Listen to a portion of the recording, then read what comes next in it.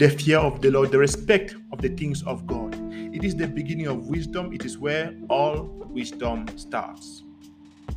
This is the day that the Lord has made, that we should rejoice and be glad in it, because God is good and He is worthy of our praise. Today's date is the 4th of February. You're welcome to this episode of Reverbs.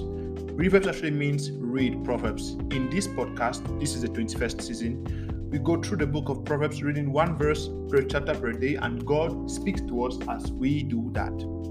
Proverbs chapter 4, I'll be reading verse 5 from the New Living Translation. It says, "Get wisdom, develop good judgment, don't forget my words or turn away from them." Very simple. One word or two words if you want. Get wisdom. Get wisdom. Get wisdom. How can you get wisdom? Wisdom can only be gotten from God's word, because He answers you. He says, get wisdom, develop good judgment, don't forget my words or turn away from them. Why? Because by not forgetting God's words and not turning away from them, that's how we get wisdom. Wisdom is knowing what to do when you don't know what to do. God says, do you want to succeed in this life? Get wisdom. Because once you have that wisdom, you'll be able to develop good judgment and you will succeed. We all want success. There's one way. Get wisdom. Get God's word, sow it into your spirit, your soul, your mind, your thinking, and you will succeed.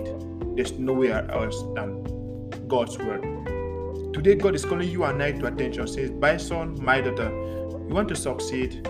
Get wisdom. Get my word. Sow it into your thought life and change your life. Praise God. Jesus, the Son of God, is coming soon. Without Him, you and I, we cannot enter heaven. To be able to become God's child, please pray with me right now to accept Him into your life. Say after me, say, Lord Jesus, thank you for saving me. Thank you for dying for me on the cross of Calvary. I accept you today as my Lord and personal Savior.